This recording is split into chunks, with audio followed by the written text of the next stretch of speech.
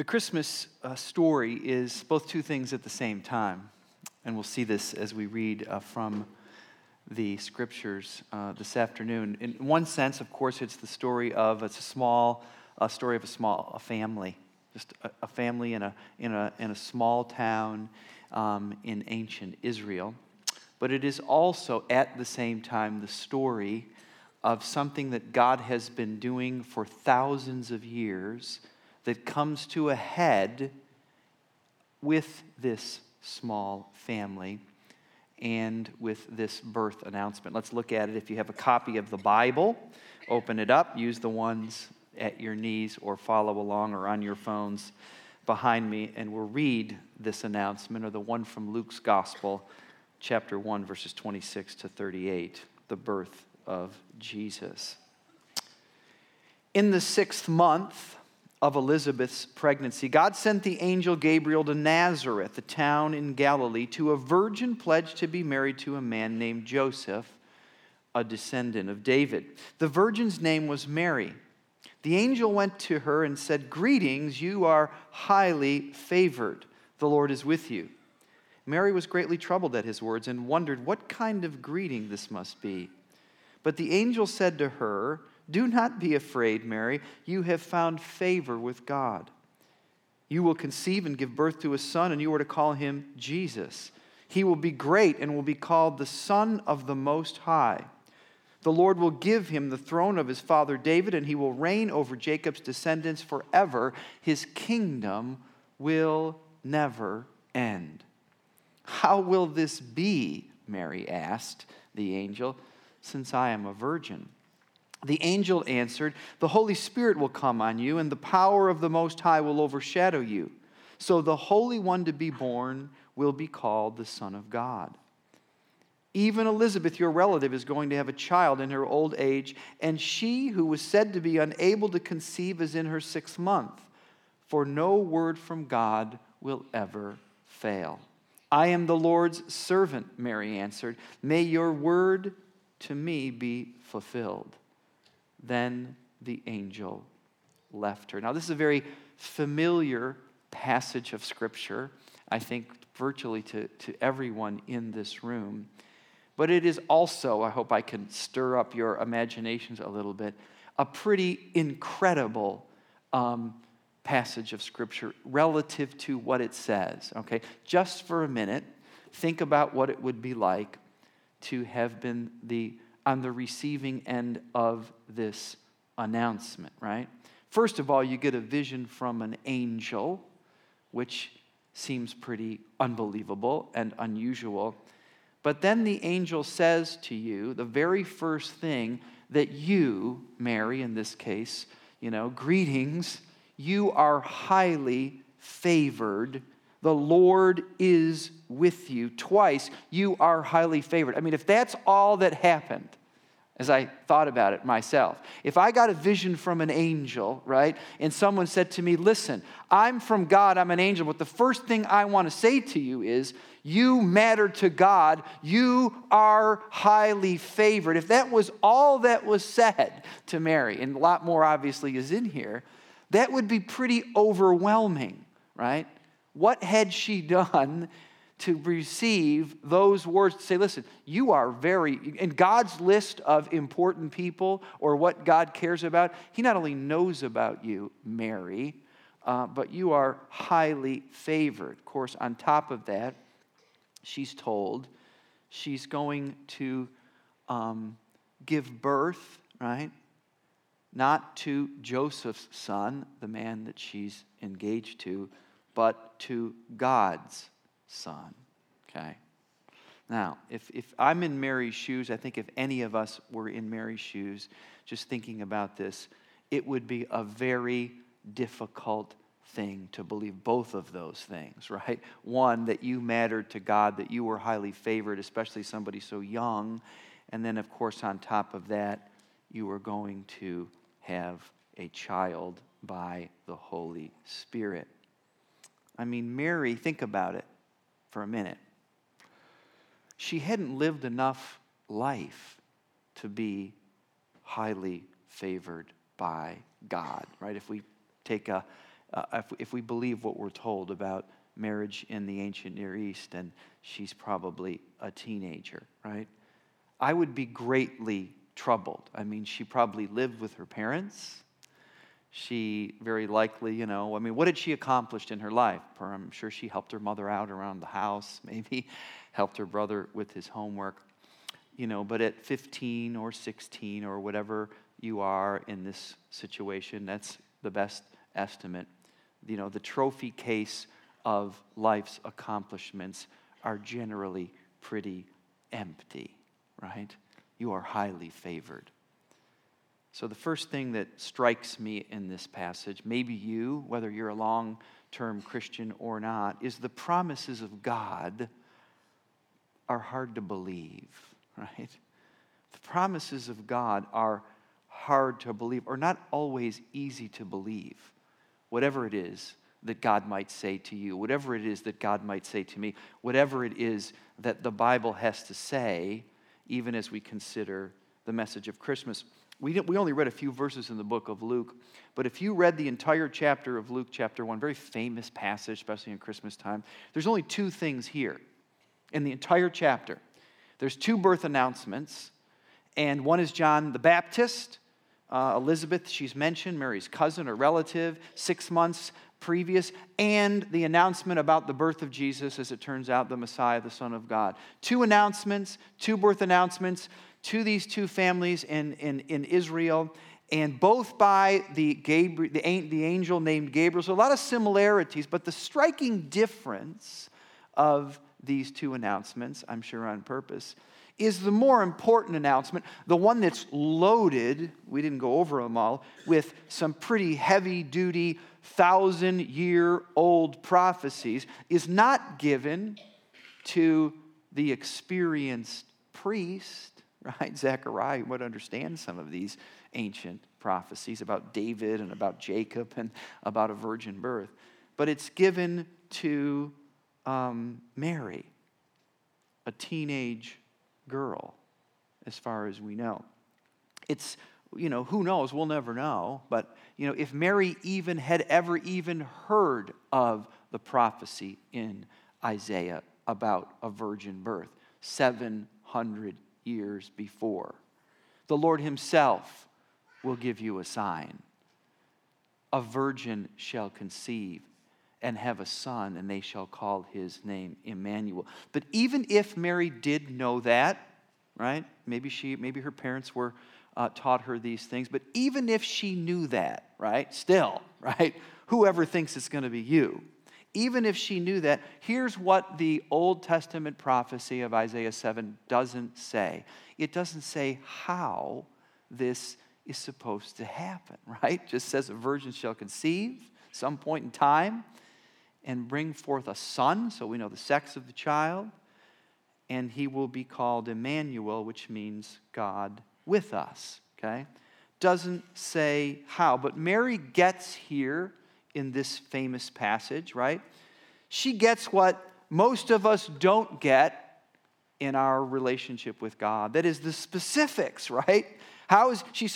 Mary says to the angel, I'm a virgin, She's smart enough to understand what's being said. You're going to have a baby, right? She's engaged. She's sexually inexperienced. She's not a married woman. She says, how is this going to be? I'm a virgin. And he says, well, in this case, I'm going to tell you how it's going to happen. The Holy Spirit will come on you, etc. This will be the Son of God. It's going to be a miracle. So Mary gets what we don't get. But even if God told you or told me, right, how he was going to do something significant in your life, how he was going to do something amazing in your life, maybe fix your broken marriage or fix your broken heart or whatever, right? Even if God said, this is what I'm going to do and this is how I'm going to do it, when you or I said, well, listen, what gives? How is that going to happen? That you're going to fix this thing in my life. You're going to do this amazing thing in my life, right? You'd still have to believe that it's true, right? This doesn't happen overnight, right? You still have to somehow find the wherewithal to believe what it said, which is why I'm sure the angel, right? He's not done yet, or she's not done yet, whatever you call angels, right? Even Elizabeth, your relative, is going to have a child in her old age. This is part of what she said. She who was said to be unable to conceive is in her 6th month. The angel says, listen, I get that this is hard to believe. But see, God's going to bake in something in this situation. I'm going to let you. Elizabeth was her relative. This is a very small community. It was the talk of the town, I believe, my sense is, that Elizabeth, who the scriptures, we didn't read it, went on to tell you, is very old, making a point in chapter 1, okay? She's way past years of having a child as part of her story. I'm sure it was the talk of the town that cousin Elizabeth, after all these years of never having, this and that experience in raising a child, was pregnant. And the reason she was pregnant was because of the promise that was made to her. Mary would have known that. The same thing that's happening here, right? Mary says, how will this be? Well, think about Elizabeth, because, verse 37, for no word from God will ever fail, right? No word of God will ever fail. In other words, God keeps his promises, okay? Most people don't. I don't always keep my promises. You probably don't always keep your promises. Maybe the close people in your life don't keep your promises. Maybe the pastor you used to hang out with when you were in a different church didn't always keep his promises. People don't always keep their promises. But God does keep his promises. Rob Murphy, who I've gotten to know in that video, dismissed his Uncle Jerry's many attempts to talk to him about God's love because Rob knew something about himself. He knew that he didn't deserve God's love, right? God's promises are hard to believe. He said in that video, I didn't want to be saved ultimately from the consequences of my actions. I didn't want to be saved from prison. I wanted to be saved from the person that I had become. Okay? But let me say something.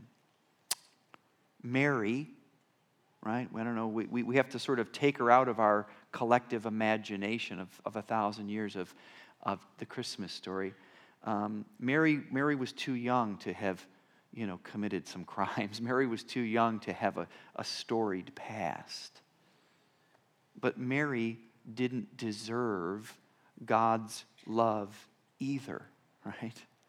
There was nothing about her that would deserve God's love any more than Rob or you and me. She was God's choice, not because of anything she had done, but because of what God had done and what he had said. What changed Rob's life, listen, what changed my life, is he came to a place where he decided he was going to believe in the promise of God, listen, in spite of his imperfect life, right?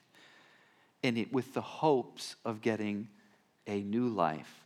The defining moment for Mary, the mother of Jesus, in this passage, it's not the virgin birth, which is certainly what we know her for. That's an amazing thing.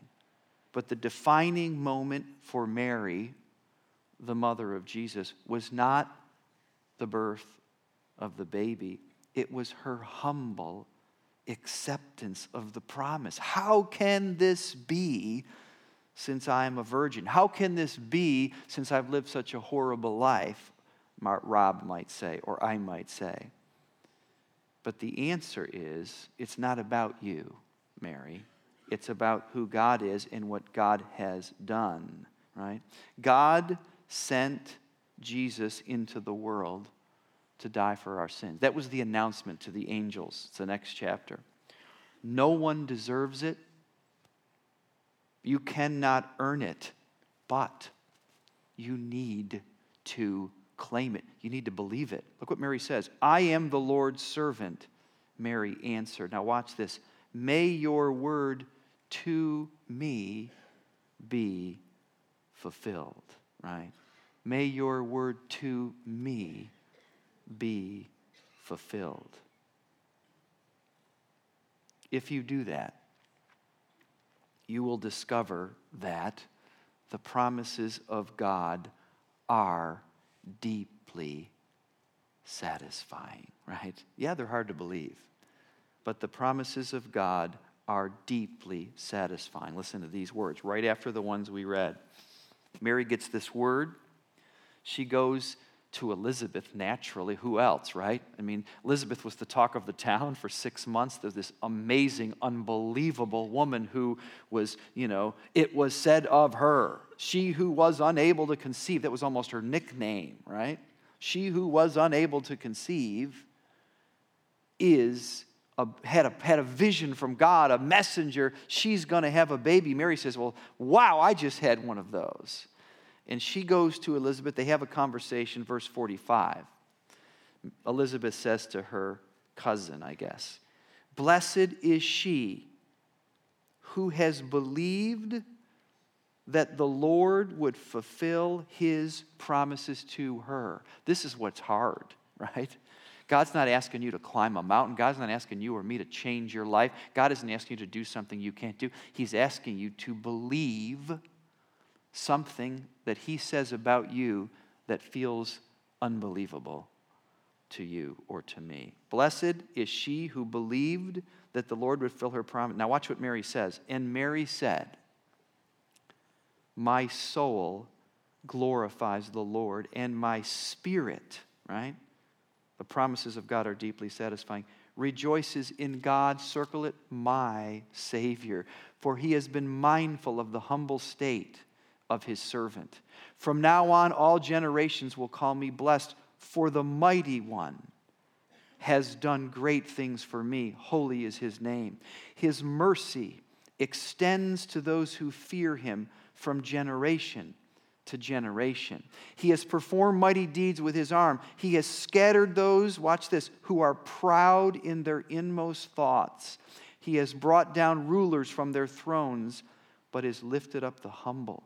He has filled the hungry with good things, but has sent the rich away empty. He has helped his servant Israel, remembering to be merciful to Abraham and his descendants forever, just as he promised our ancestors.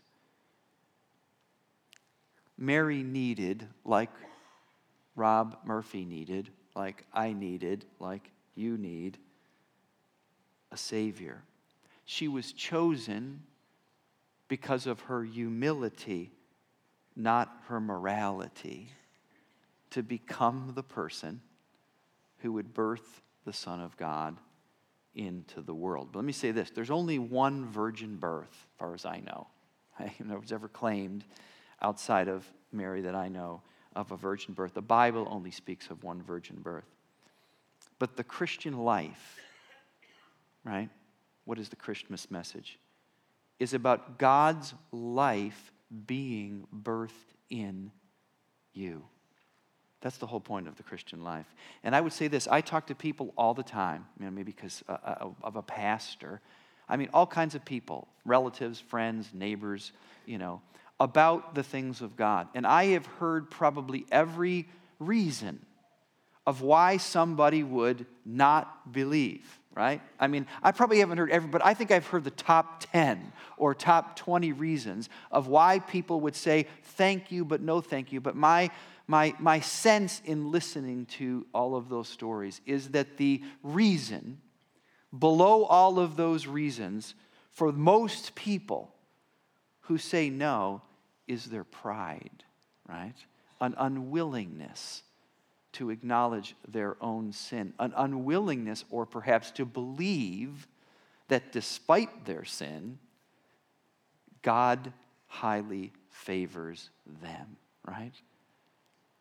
right? That what's said of Mary is said of every single person that's ever lived. While we were yet sinners, Christ died for the ungodly. Certainly, we would include ourselves in that statement for the world. 5,000 years later, or excuse me, it's not 5,000 years later, at the great miracle of Jesus in the feeding of the 5,000, Jesus came and he did something. It's the most well-known miracle in the Bible. It's the only one that's found in all four Gospels. It's sort of a shorthand for the Christian faith, and Jesus performs this miracle. And he feeds all these people, with the loaves and the fishes. And the next day, because this is early on in his ministry, he's sort of not known that well, it says almost the entire community came out to find Jesus. And they followed him all the way over to the other side of the lake. I mean, probably a couple thousands of people, right? Maybe more than 5,000 followed him. And they went to ask him a question, right? This is what they asked him. Then they asked him, this is John chapter 6, what must we do to do the work God requires? They say, Jesus, you got our attention now, right? We've heard you speak the Sermon on the Mount. We've seen you feed thousands of people, and he gives this great bread of life sermon. We've heard you give this amazing story to say, listen, you're looking for the wrong things. Moses gave you manna in the wilderness, but I'm the bread that comes down from heaven, this great sermon. They said, okay, now you have our attention. What must we do to do the works of God? And Jesus answered this, the work of God is this, to believe in the one that God has sent, right? To believe in the one that God has sent. That's the work of God. You might say, well, that's too easy. Is it? Because see, some of us, what gets in our way is either our pride. Well, ask me to do something. Ask me a hard question. Ask me to achieve something. Ask me to demonstrate some kind of virtue or wisdom or hard work, and then I'll do it, right? Or I'd love to take that offer, a Rob or friend, but you have no idea the kind of life that I've lived. If you knew half of the things that I have done, you wouldn't ask me if I wanted to have a relationship with God. But Jesus says, listen, the work of God is this. You need to believe in the one he sent. I'm not so sure that the message of this amazing prophecy came to a teenager because God wants to make the point, it's not about you. It's not about your wonderful resume or your crappy, broken life. It's not about either one of those things, right? It's about what God has done for you and what God has done for me. And the work of God is to believe. My question is this, have you done that? Right? Have you done that? And if you haven't done that, I mean truly believe, right? I'm not saying be assent to the fact that there was a guy named Jesus, but truly believe, right? That's what Mary said. May your word to me be fulfilled. And the word of God says this. What is the Christmas message? Some of you know it, all of us know it. God sent his son into the world, into a manger, ultimately to give his life for your sin. He became sin who knew no sin, Jesus, that you and I and anyone else who's open to it might become the righteousness of God in him. But you have to believe it, okay? If you want to do that, if you've never done that and you want to do it, listen, you can do it right now. You can do it right now. Pray with me. Every head is bowed, every eye is closed. And if you're a Christian here today, just be praying with me for others. But if you're someone who would say, listen, Rob, I've certainly been to church before, maybe many times. And I've heard the story of both the birth of Jesus and the death and resurrection of Jesus. But I've never believed those words for myself. I've never said in a manner of speaking, may those words, that promise to me be fulfilled. I've let my pride get in the way. Maybe I've let my sinful life get in the way. believing I'm not worthy of God's love. But I feel open to it today. I feel God is opening himself to me today, offering something to me today. You can do what Rob did, right? One-word sermon. What I did, what others did. Simply choose to believe. The work of God is to believe in him whom God has sent. So pray this prayer with me, if you would. You can just pray this prayer quietly in your own seat, in your own heart, that is. God and Father in heaven, thank you for sending Jesus, your Son, to die for my sin and to offer new life. My heart is open. My life is yours. May your word to me be fulfilled. I love you back and desire to follow you the rest of my life. Every head is bowed, every eye is closed. If you prayed that prayer, I would just encourage you to raise your hand right where you sit, just so I can see it. No one else can see it. Thank you, thank you. Just where you sit, up high, just put it up high and then set it down. Thank you. God and Father, be with these friends. Be with us all as we seek to experience the birth of Jesus in our lives. We love you and we thank you, and we ask you to be here now with us as we celebrate and as we sing. In Jesus' name, amen.